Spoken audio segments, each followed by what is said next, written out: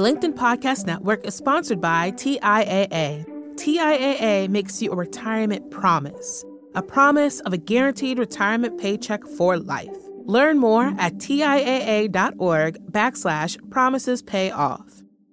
LinkedIn presents.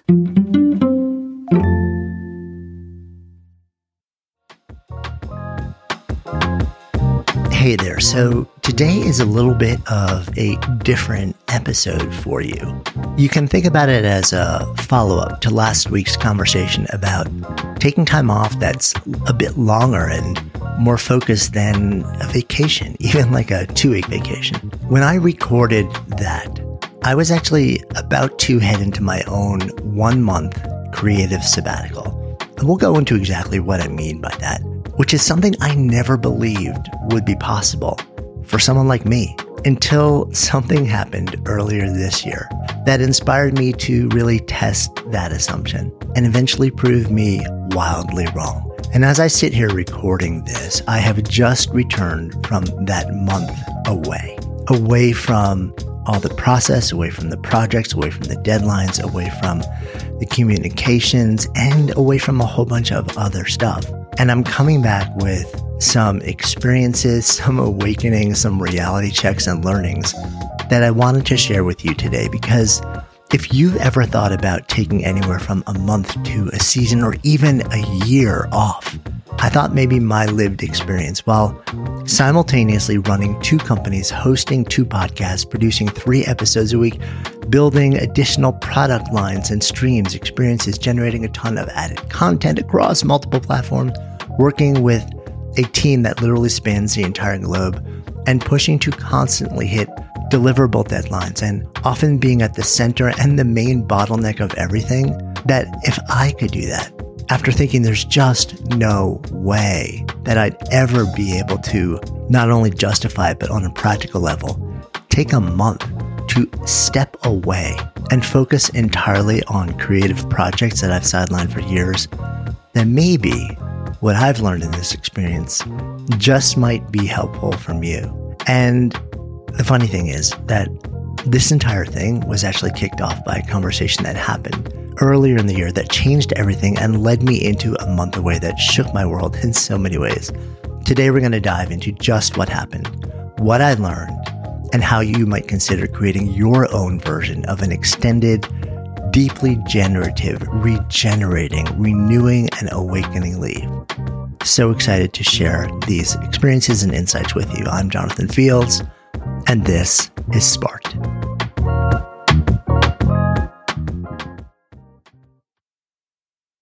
The LinkedIn Podcast Network is sponsored by TIAA. In the last 100 years, we've seen financial markets swing, new currencies come and go, decades of savings lost in days, all showing that a retirement plan without a guarantee, quite simply, isn't enough. So more than a retirement plan, TIAA makes you a retirement promise, a promise of a guaranteed retirement paycheck for life, a promise that pays off. Learn more at TIAA.org/promisespayoff. Hi, I'm Tomer Cohen, LinkedIn's Chief Product Officer. On my podcast, Building One, we dive deep into what it takes to build great products. Recently, we had Zach Perret, the CEO of Plaid, and he shared about his struggles building a financial app for consumers and how he was able to turn it all around with a critical pivot. Take a listen. I personally couldn't resonate as much with the consumer set that we were trying to reach. I just didn't have that level of empathy. When we made the shift to building a B2B product, though, I was building the product that I wanted. My co-founder and I were creating the product that we wanted ourselves, and we had so much empathy for what that product was. Such a great insight. You know, in that sense, we got lucky because we were creating a thing for ourselves. And then the people that we were talking to also had the same problems we did. They were fintech developers. We'd been a fintech developer. We've been trying to build a fintech product for a year. And so we had such deep empathy. We had such a clear ability to... If you want to hear more of Zach Perret's story and the lessons that follow, listen and subscribe to my podcast, Building One. Okay, so I was thinking about how to set this up, this creative sabbatical debrief episode, and I'm going to walk you through it in different stages. And we're going to start with what I call the setup. So I'll take you back to earlier this year. I'm sitting down in conversation with a dear friend of mine, Jenny Blake, and we're recording this conversation for the Good Life Project podcast at the time. And Jenny had just come out with a book called Free Time, which is a fantastic book that really helps you understand how to use your time more effectively, to focus on what matters, and to do all sorts of things. She goes deep into the weeds on process and tasks and systems and automation, all these things to help you actually accomplish this.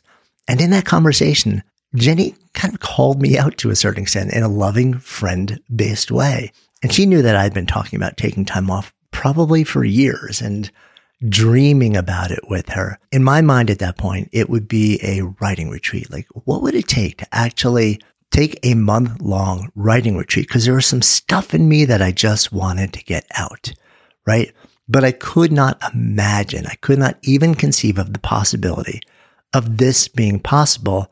Yes, I had the benefit of working for myself, which we all know is a total illusion. When you run your own business or businesses, you are always working for a whole lot of other people, and happily so. But I did have a certain amount of control, but I also had two companies that were running around me, both in strong building phases. And I had no belief that it was possible. But Jenny challenged me and said, but what if it is?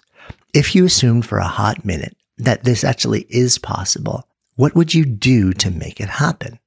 And then she asked me live on air, she said, can I get you to commit to doing this? And I kind of got really uncomfortable and I hemmed and hawed. And then I said, yeah, in part because I just wanted to see if I'd be able to actually conceive of something. Like, if I actually drew a line in the sand, would my brain then start thinking of ways to make it happen that I just didn't even think were possible? And then she said, well, when would you do it? And I thought to myself, well, this was the beginning of the year. Safe bet it'll take me most of the year, if it's even possible, to be able to, quote, buy myself the freedom and the time to do it. So I said, probably in the fall, maybe October. She said, great, let's put it on the calendar. Put it on your calendar right now, which I did, having no idea what I was actually saying yes to. So we scheduled it. And then she asked me what I wanted to do during it. And, I have had deeply personal writing on my mind that I've wanted to do for years now. I have the great fortune of being able to write and to be published by a number of fantastic large publishing houses and write prescriptive books, often around business, personal development, lifestyle, work, careers. But there's really deeply personal stuff that I've wanted to focus on, not having to do with publishing books, writing specifically to only one or two people and never knowing if they would ever see the light of day beyond that. And I'm not just talking about a letter. I'm talking about a lot of thoughts and stories and words and vignettes and moments that I thought would take me at least a solid month to extract from my head. So we put it on the calendar with the intention of creating a month-long writing retreat where I would begin the process of extracting all of these things from me and then putting them into some sort of coherent creative form. That was the beginning of the year. And I kind of forgot about it for a little bit after that. But Jenny would kind of check in on me every once in a while and say, hey, JF, how's it going? Like, are you actually tracking to do this? And then I was introduced to the work of our guest from last time, DJ, who, if you haven't listened to that episode, by the way, go listen. He runs a project that really deepens into how everyone can take a sabbatical and what that actually even means. And along the way, kind of rekindled my curiosity around this. And I started to say, if this is going to happen, I need to actually make it happen. And began to reverse engineer what would need to happen for me to be able to literally step away from running two companies and producing at a very high level and a lot of frequency across multiple channels and forms of media and product and offerings and marketing and all these things. What would it take? So this began moving me from, what I call the setup phase or the initial challenge / visioning phase into the external work preparation phase. So what would I actually have to do externally to set everything up to buy myself the ability to step away for a month? What work would need to get done running two companies, working with different teams? And by the way, my wife is also my partner in business, so business and life, knowing that she would be largely running ops while I was away, but very much present in her life, which presents a whole bunch of really interesting dynamics to navigate. So I spent time anticipating. I said, literally, what is every need, every deliverable, the timing, the allocation of who's responsible for what, my role in anything that might need to be created, reviewed, edited, looked at, produced in any way, shape, or form, and what would need to be put in place from a content process, from a process, from a strategy process, from a product development process, from a communication standpoint, in order to anticipate and preemptively do everything along every possible channel that would need to come from me before I stepped away, that would literally allow me to vanish for a month without having to worry about anything. And I started making that list. And I kept coming back to it over time because I knew I'd be walking around 3 weeks after I started it and something else would come to me. And then we would be starting up a new project or testing some new ideas. And that would add all sorts of new things because I didn't want the businesses, any of the processes, any of the teams to have to literally all shut down for a month while I stepped away. I wanted to build it in a way where everyone would be able to largely keep on keeping on in my absence. So that meant continually revising and expanding on that list, right? On the podcast, we had to figure out, how do we then take this and say, well, we're all ready. On any given week, we produce an average of 3 episodes a week across 2 different shows. Right? That is a very large production burden with 2 different teams managing it. So in order to buy myself the ability to actually step away for a month and not produce anything, what would we need to do? Well, we needed to increase the production rate for about 4 to 5 months, which was pretty tough. It was pretty tough on me. It was challenging on the team. It got even tougher in the last month when we had some cancellations and we had to fill in and make up and reschedule to try and make sure that everything was staying on schedule.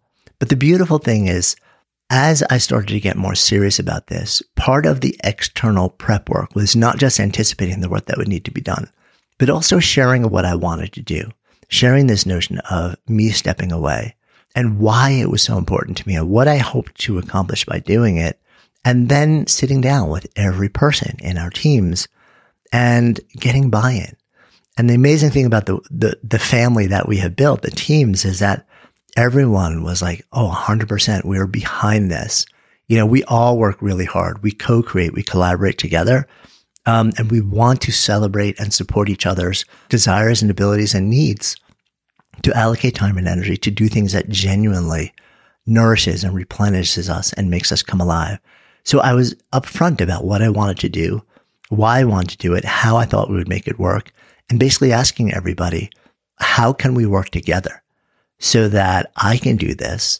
And when I actually say yes to doing it, the burden on you all will not meaningfully change or increase. So part of what we did was we spread a lot of that work across many months leading up to it. And we were able to build sort of like a giant reservoir of things that were ready to go. We had other projects. We had new products in development. We had new marketing campaigns to be built, copy and video and design to be created. And about a month out, I created a single page document where every person who would need anything that would either come from me or I'd need to be a part of was listed on one page with check boxes next to it.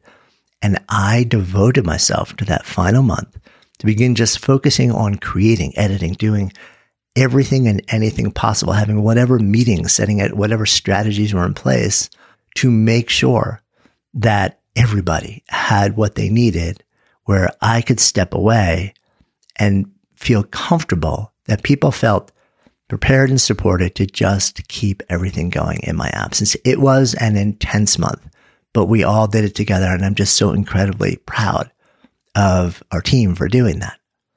Then we move from the external preparation to the internal vision prep. And this is where I have to get really clear about what I'm doing and why. I'd given early lip service to the idea of a creative sabbatical. In the early days, I just called it my writing retreat, a month-long writing retreat. And then I started to realize that I actually wanted it to be something different. And I needed to figure out what I wanted to do with this time, knowing that I had no idea if I would ever be able to do something like this again. And I didn't want to waste it. The thought to me of doing all this intense work, spending a solid chunk of the year preparing for it, inviting the team into the process, having everybody completely on board with this whole thing and making it possible, and then me stepping away for a month. The thought of all of that, and then me stepping away and not having anything that I wanted to get accomplished, it was sort of like anticipating devastation. I didn't want that to happen. So I need to get clear on what I wanted this month to be right about. It started as a writing retreat. There were these two things, writing to effectively two different people, that I wanted to write. And again, I'm not under contract to write a book for this. I'm not being paid to do it. I have no deadlines. I'm not writing to a market. This is a very, very different experience for me. Normally, when I say yes to a large-scale writing project, for the last over a decade of my life, I have been under contract with a publisher, which is an amazing thing. This was the first time where none of that was in place. It was all just personal. And I wanted to do this time right? So there was no potential economic value to what I was creating at all. It's just what I wanted to say. It was as much a process of getting something out of my head for no other purpose than I needed it to be out. Getting closer, I began to expand the idea of a writing retreat, though, to the notion of a creative sabbatical. And I've been talking about getting back to physical making and visual creation for years. I am a maker. My sparketype, my primary sparketype is the maker. My shadow is the scientist. And I am driven to create, always have been my entire life. And I've learned about myself that these specific channels where I come most alive in the process of creation are the physical acts of creation with physical materials. It does something to me. So I also wanted to return that to my daily experience. And I wanted to say, it's not just about writing. I want to bring in more of the physical act of creation. Make more art is what it came down to. So the vision expanded to say, I want to complete a rough draft of one of these major writing works that's been in my head, a very rough draft, whatever that might look like. And I also want to be able to build a daily art making practice back into the way that I work and live that hopefully would plant seeds of how I might continue to build on it after. But I really didn't know what that would look like. So I had a lot more defining around what this month would be for me. And I had some very specific objectives. On the art side too, I had a vision of creating a certain number of visual works of art that combined both words and paint and art on a large scale. And we'll talk shortly about how that did or did not unfold. That gets us to the logistics phase. So how long, right? We have to talk about time. Well, I landed on a month. I would have loved for it to be more, but I literally just couldn't imagine being able to buy myself more than that, given the volume and the pace of the work that I had built around me. To me, a month was about the outside edge of what I thought would be possible, where I could push it. And even then, I had no idea if it would really be possible. So I started with the notion of taking a month. What about the timing? Well, the original seed of this was planted earlier in the year in that one conversation that I mentioned. I figured it would take me most of the year to buy my way into it and set it up. So I focused initially on October or November, right? Those would be the months. And those seemed to be months where I thought I could kind of, from a business cycle and a career cycle and a work cycle, buy myself the most amount of time. The reality of the timing had to shift a little bit to accommodate real life. So both the need for a bit more time to buy my way into being able to actually step away for a month for the businesses and a series of unforeseen family commitments that also required unanticipated travel made it so that if I had stuck to the original date of October 1, which is what I initially said, it would have been a brutal process leading up to it that would have required short bursts of travel in the middle of it. And I thought that would kind of destroy what the whole thing was about. So I created a little bit of forgiveness in the timing, and we decided to push it back to October 20th as the start date. So it became October 20 to November 20. So what about the location? And this was a really interesting part of it. And this is something that people have asked me about. They're like, well, you're going to take a month off and you're going to just go deep into the writing process and go deep into the art making process. Are you going to go somewhere? And initially the idea was, yes, let's go to Europe. Let's go to Central America. Let's go find a cabin somewhere in the woods. Let's go find a cabana by the beach, whatever it may be. And we started to explore. We looked at Portugal. We looked at Central America, at Costa Rica, at Mexico, at all different places, at Encinitas in Southern California, another place we absolutely love. What we started to realize was that the fact that we had committed to, and when I say we, it's not just me. This is my wife, Stephanie, also, because I didn't want to leave her for a month. We love being together. We live together. We play together. We work together. We create together. So this was a we. All of this is a we type of exploration for me, at least. So we were thinking, like, are we literally going to pick up and move somewhere for a month? And it seemed intriguing. It seemed fun. It seemed alluring to just drop into maybe a tiny little villa on the coast in southern Portugal or something like that. And once we started to get serious about it, the romance of it started to see to a reality, which is that given that we had set a month to do this, I don't actually travel all that well. Even though I travel to speak and do workshops and things like this, I don't always get comfortable that quickly. I don't always sleep that well in new places and different beds. And we start to realize that in a month, a safe bet if we went to a different country, it would take probably a solid week or two to get settled, to ramp up, to find new routines, to get comfortable in the home, in the bed, and whatever it was.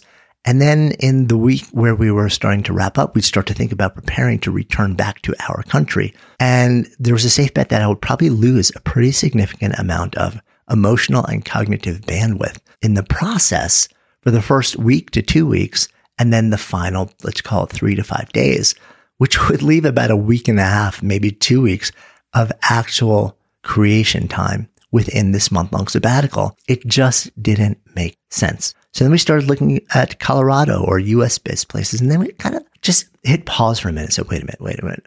We live in Boulder, Colorado. After spending our entire adult lives in New York City, 30 plus years, we bugged out to Colorado 2 years ago. We live in one of the most beautiful places in the world. We love our cozy little home. We love our bed. We have our coffee shops. We know where we like to be and where we like to go. Winter is coming in, so it's sort of like a nice time to hunker down. Literally, as I look out the window recording this right now, I'm looking at the Flatirons in the Front Range of the Rocky Mountains with snow surrounding me outside and a wintry breeze blowing around. It's kind of the dream place to do a creative sabbatical, but for the fact that it's home and it doesn't check the box of the romantic going somewhere. But we started to realize, if we lived anywhere but here, we'd probably come here to do this. And we kind of just said, what if we just let go a lot of the delusion of the romance and just said, we live in an amazing, magical place. What if we just stayed here and committed to boundaries that allowed this to be the place to make it happen? And that, in fact, is exactly what I did. We stayed here. So this was all about leading up to it. What about the actual right before? And then we're going to dive into what actually happened during the sabbatical. So the opening move phase. Day one, I have an all hands meeting, and this is about reviewing expectations, final concerns, needs across everyone that we work with, all of our primary people, our teams, our sort of key freelancers or people that help us with different things externally. I wanted everybody to be in the mix. And we got everyone on the same page. I had a checklist. We looked at the checklist that had been building over the last month, and I was able to check the final box of every item that every person needed. I created a new checklist, which basically shared what I thought my day was going to look like and set expectations. I then deleted all social apps, all news apps, and communications apps, including Slack, which is our primary communications mode for everything that we do. The only thing I left was text, because my family and friends communicate with me by text. And I also wanted my work team to know that if you really, really need me, if there's something that is genuinely urgent or emergent, that is the way to reach me. I will not be checking any other mode. So I kept that one thing on. And then I did one other thing that I didn't think I was going to do, but I'm actually in hindsight super glad. And I kind of said to myself, you know what? There's so much going on. This turned out to be such a busier, more complex, more deadline driven, more urgency driven season for our companies that I wanted to make sure that there was a mechanism where if anybody really, really, really needed me to do something in a very focused and direct way, I could get them what they needed. But I also wanted to make sure that it was highly compartmentalized and that it didn't just bleed into all the other stuff. Because once you plant a seed in my head from a business standpoint, it's really hard for me to let go. So I created this mechanism. I said, here's what's going to happen. Every Wednesday from 1 to 4 p.m., I will carve out a 3-hour window. Anything that anybody needs me to address that is genuinely urgent or emergent needs to happen in that 3-hour window. And I'm not talking about having just meetings about it or talking about it, then expecting me to do it outside of that. It needs to be talked about, introduced, and completed in that window. So at the close of it, it is out of my head and I don't have it lingering there. These need to be beginning to end things that I can then close the book on at 4 p.m. And that is exactly what we did. And there's one last thing that I did from a sort of like stepping into it in the first day thing, because as I mentioned, I work with my wife. We had conversations around boundaries. We love our life together. We find it really deeply interesting and engaging, building businesses, making a difference. And we're both like in it a lot. So for her to be able to stay in it and for me to be able to stay out of it, we had to have conversations around how are we going to create effective boundaries where every conversation doesn't just automatically default to, hey, this is happening or that's happening, this is happening. A lot of it just being exciting, cool things, not just problem solving, right? So there was a conversation that became an ongoing conversation during the entirety of the sabbatical. Okay, well, let's dive into what actually happened. So during the sabbatical, day one, I'm just thinking to myself, what am I actually doing? It took me the first few days to figure out what I wanted to write in a more detailed level. And then I figured I would set up the garage as an art studio over the first 3 or 4 days and just start writing and just start making art. I decided to keep a journal to process the thoughts and feelings and realizations along the way, which I have, by the way, never done before. I am not a journaler as much as I've loved to and wanted to get into that process for years and years and years. I know how effective it can be, but I decided to say yes to it. I started out keeping a journal every day and just writing down what I was feeling, what was going well, what I was struggling with. At the end of the sabbatical, the journal entries alone accounted for almost 10,000 words of writing. That is a huge volume of not just writing, but processing that I never expected, never saw coming, but I'm super grateful for. And I'm excited to look back at 6 months from now, a year from now, 3 years from now, to really understand how this short month in the context of seasons of my life really affected me and may have set in motion things that become so much bigger and last so much longer. So I focused on one big writing work, even though there were a couple different things spinning in my head.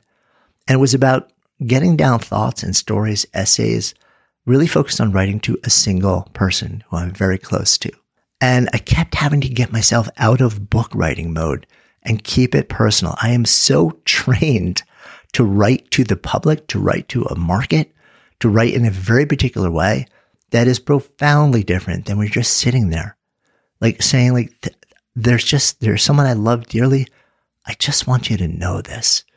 Like, it's not about the craft. It's not about phrasing in a particular way. It's not about being articulate in a particular way. It's just about saying, hey, this is on my mind and I want you to know.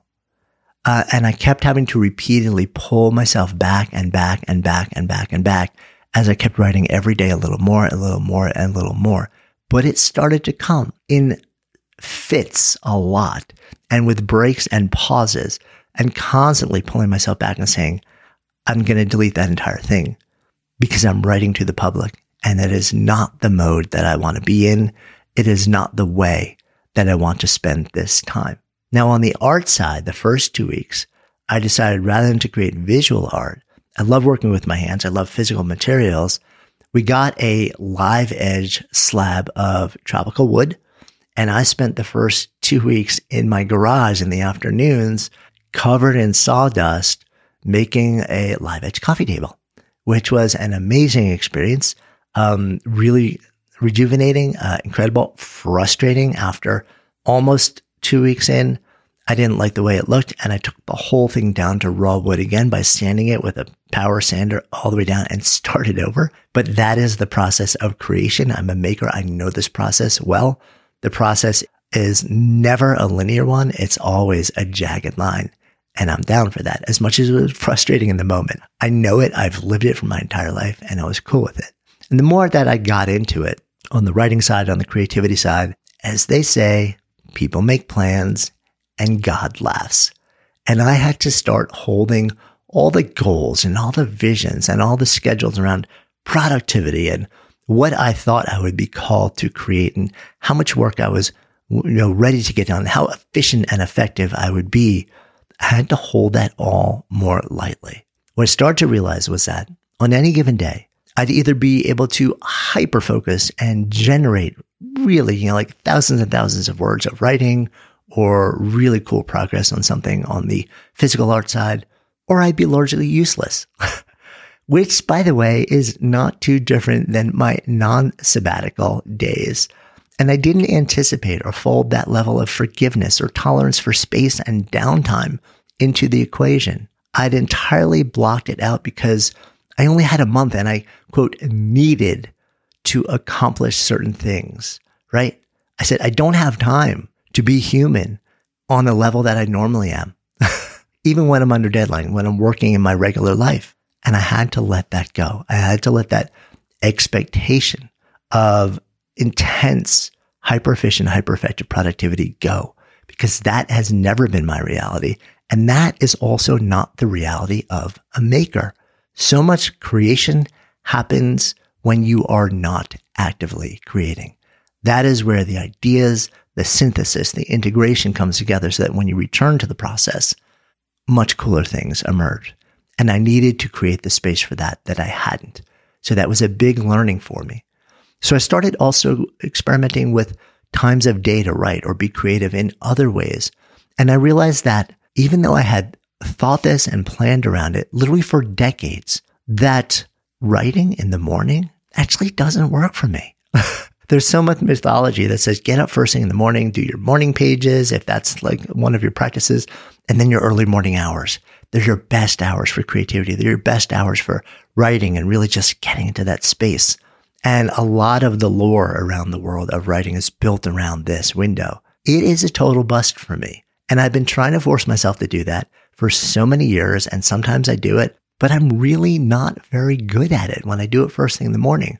What I've realized is that if I just follow my natural rhythms, I wander back to sit down and start writing late morning. And I can knock out like a nice chunk of writing for about an hour and a half, 2 hours. Then I take lunch. And then I kind of just like potchkey around, or that's a great time for me to then actually focus on visual art, or sometimes first thing in the morning is better for visual art for me. And then I come back to writing at exactly the time of day where most people agree nobody is able to effectively write, which is like 3 to 6 in the afternoon. There's something for me where I just wander back into it. My brain gets locked into this mode where I can be really effective. So I started experimenting with changing around the different windows for different modes of creation, different modes of making. And I was really surprised at discovering that I was effective at very different times than I'd always thought. So meanwhile, these Wednesday compartmentalized keep up with work shifts were going on every Wednesday from 1 to 4. And I started to discover they were actually working pretty well. Everyone knew that anything they needed me to focus on had to be on the list before that time, with context if they needed, and if they needed a quick meeting to just tee it up, that had to be scheduled in that time too. And everyone was just rocking it out. And it helped me feel like I wouldn't come back to a total crush. But as we got closer, that also changed a little bit. And that was all about me. I was less and less able to compartmentalize what was being sort of like shared on those Wednesday things, because there were tasks that I could complete, but often spoke to bigger things that were ongoing that I knew I would need to dive into in a more intensive way upon my return. And I was struggling to keep it compartmentalized. And the impending work projects took more bandwidth. And this also really made me think, if I ever had the opportunity to do this again, I actually like this structure. I think it's a great way to keep your business going, keep your job going, keep your whatever it is going. Keep the people who you love and who support you feel supported along the way. Keep progress happening while you're not there. But I also said, if there's ever a way for me to do this again, and I hope there is, by the way, 4 weeks is just not enough. A month is not enough. Because when I accommodate for the ramping time in the beginning for the process, the logistics for getting into a groove, and then I accommodate for what inevitably is going to be me starting to shift focus and lose my ability to compartmentalize as we get into the week before coming back, it starts to intrude more. And it made me feel like a month and a half, 2 months, 3 months even would be not just luxurious, but so much more productive and revelatory and generative and healthy for me, because I would have a longer window of time truly just in the space before having to carve out all the time on the tail ends of the sabbatical to do all of the other processing to ramp up and then ramp it back out. So on the art side, as all this was going on, update there, I love the table that I made. It's literally in the middle of our house right now. People gather around it. People eat on it. But I was never able to set up a space, an art space, a creative space that felt good or find a groove. I literally just starting now, more post-sabbatical in these few days, I'm just starting to figure out what that needs to be. And it was frustrating not being able to do that. Frustrating feeling like I never quite was able to actually find both a physical space, a creative juju around it, and any kind of rhythm or pace to do it. That was a really big frustration. I miscalculated the amount of energy it would take for me to actually get my groove in that space, especially once this sort of really well-defined initial project of building a table was done. Then I moved into much more amorphous part of, well, what would visual art look like for me doing this? And literally just starting now, I'm starting to figure that out. And art projects get shifting also. I realize that I'm going to need a way longer window to even figure out what I want to make and just experiment without expectation and need to just start doing it with all the added time of not being on apps and reading for pleasure. I had that time too, and I want to keep it going. And with that time, one other really cool thing happened, which is that literally gaining hours in my day from not being on all the apps, I started to read for pleasure, which was astonishing. Reading books like Jennifer Egan, who, if you haven't read her books, these mosaic-based novels, fiction, mind-blowing in how she plays with time and expectations and relationships. Joan Didion, Pico Iyer, Bono's latest on his massive new, I don't even know what you call it. I actually listened and read to that one. It's basically his memoir, but the audio is stunning and multisensory, and listened to it 10 also. And I played and listened to music and remembered how important that is to me in my life. And I kept wondering how I might step back into social as I emerged from this, what role they could play in my life and how I'd offer value in a way that also brought value rather than took it from me. So I wanted to figure out, can I engage with these platforms and devices in a way where I feel good about it, where it's not draining for me and it's not just nourishing for my business and my ventures, but personally, it was a channel to do the things that make me come alive. I'm still working on that and actively stopped myself from thinking about it during the sabbatical, but ideas kept popping up. And I was actually excited to be able to start to follow up on some of those ideas.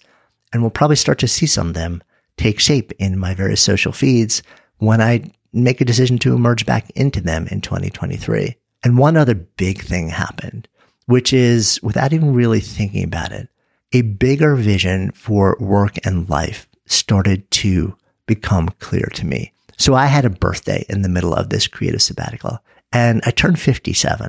And that, for some reason, that number really hit me. And I realized, we're never promised anything. And I love a lot of what I do, and I love who I do it with.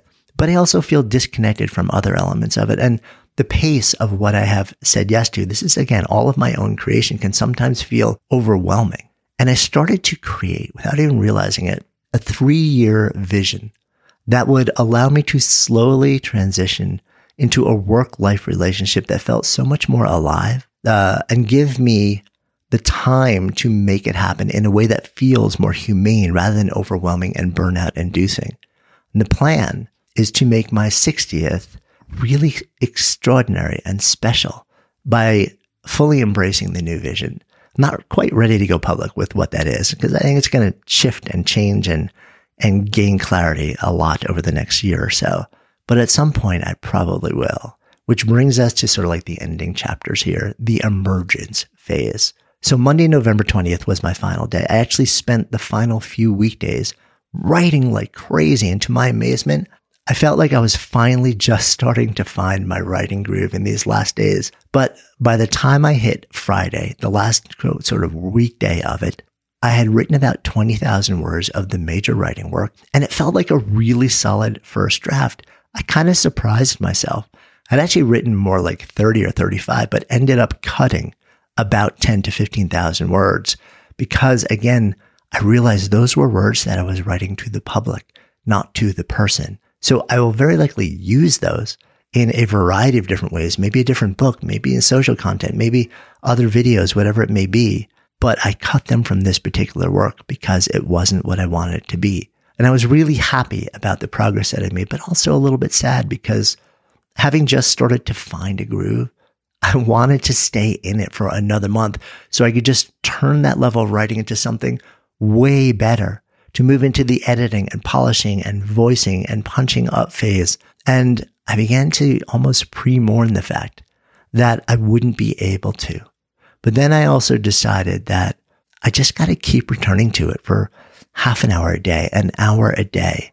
And if I can't do it every day, that's okay too, like 3-4 days a week, to keep it moving forward, to again, forgive myself, my own humanity, forgive myself the fact that for now, I've built everything in a way where life is often abundant beyond belief. And that also includes abundant in demands for me and my time and attention. On the art side, I'm still trying to hunt for a space and a time to figure out what is calling to be released from me and how. But along the way, I also decided to just set up a simple drawing pad, a cup of pencils and erasers, and spend a little time drawing and sketching ideas as often as possible. And again, returning to the idea of forgiveness and tolerance for my lived humanity. And I do that in bits and flashes where I'd love to start to figure out where it's going to go. And it's starting to reveal itself to me.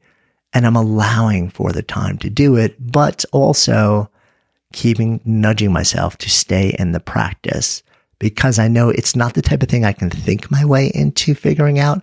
I have to create my way into. And having begun to think of this month as a massive amount of creation had to be completed, but that's not what it was really about anymore. It was rather more of an incubator for the next 3 years of my life. That reframe with this new vision that is longer term, it makes it easier. It's actually a really powerful reframe when I can remember to let go of my sometimes unforgivable drive to do and just give it space.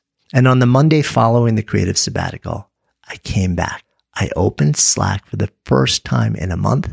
And I was thankful to see that actually those Wednesday shifts, they did a great job of clearing out things along the way. There was no massive pile on or pile up of messages and tasks and meeting requests and deliverables and deadlines. Definitely things that I needed to do in order to clear out the backlog. But by the end of the day, most of it was actually pretty much okay. And I felt so much more full of ease than I ever imagined it could be, based largely on months of prep that went into it and the mechanisms that we had created to ensure that everyone could keep on keeping on while I vanished into my own space and my incredible team kept everything rolling along. So as I wrap this up, it's a Wednesday of my return week as I record this. And while there have been moments where I felt pulled into things that are coming at me a little bit too fast, I'm still in this process of reintegration. It's been mostly okay, way more okay than I ever thought possible. And I've also realized that having a single place for every person on every team and every project to put everything they need from me and note when it was due. And I wanted to keep that process going because this mechanism that we created leading up to the sabbatical is also a way that I could be able to just look at a single place and see at a glance the entirety of my demand ecosystem and know what's coming and when and why, and not get knocked into frustration or overwhelm nearly as easily as I did before by random needs, random requests, random meetings, things that come at me out of the blue, or just things that I knew about but maybe forgot about because they were scattered and fragmented all over and I wasn't able to prepare both cognitively and emotionally to make it feel more easeful and manageable. And the big question for me now is, how do I keep the good parts going, learn from the experience, make new and different decisions based not just on the immediate needs for my time and attention, but on how everything makes me feel along the way and whether it tracks with my emerging and rapidly clarifying 3-year vision. And for that, we'll all have to wait for a future update. But what has been incredibly heartening to discover, taking serious time away, even when work and life are wildly complicated, fast-moving, ever-changing, and you believe you're critical to the function of everything, is actually possible. It's not easy, and it may take a very long time to buy your way into it. But for many more than imagine, it is more doable than you think. And one final thought here, because this question came to me from a number of people, both in leadership in organizations and employees, when they thought about doing this in the context of working for a company or their employees asking for something like this. One reason people don't try this is they think, well, what if in my absence, they realize I'm not indispensable? Or from the employer side, they might think, what if they realize they don't want to be doing this anymore and never want to come back? Reality is both are possibilities. But taking this time not only centers the questions and the realities and forces every party to deal with them more directly and hopefully constructively, rather than just keeping your collective heads down and pretending everything is okay. If these questions come up on either side, they are just reflections of a reality that has been brewing for a very long time.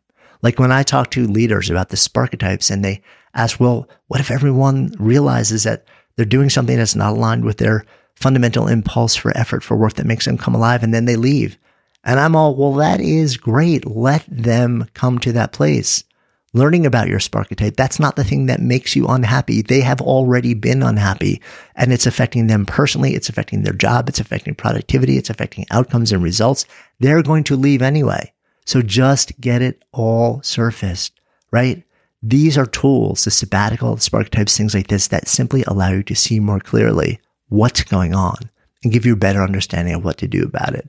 The sabbatical, it can be about accomplishing something defined and meaningful and powerful, but also it's just about creating space for you to see more clearly what is real and true, both the good and exciting, and also the bad and the painful.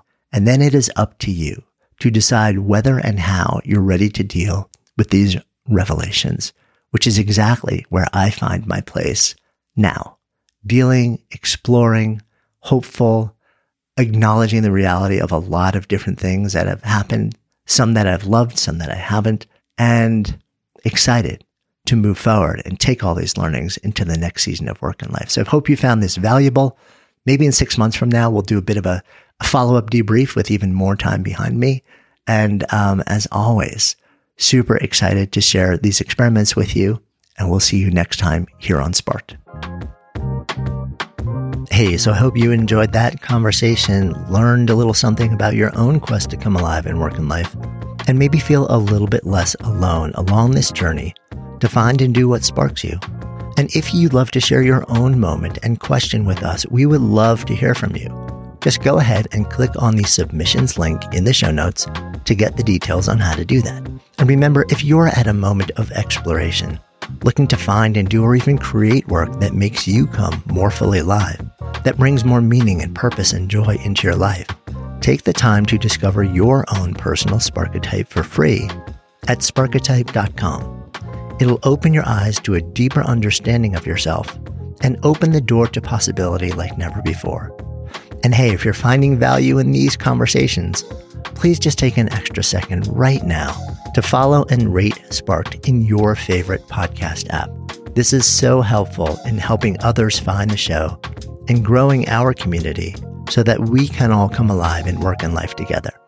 Until next time, I'm Jonathan Fields, and this is Sparked.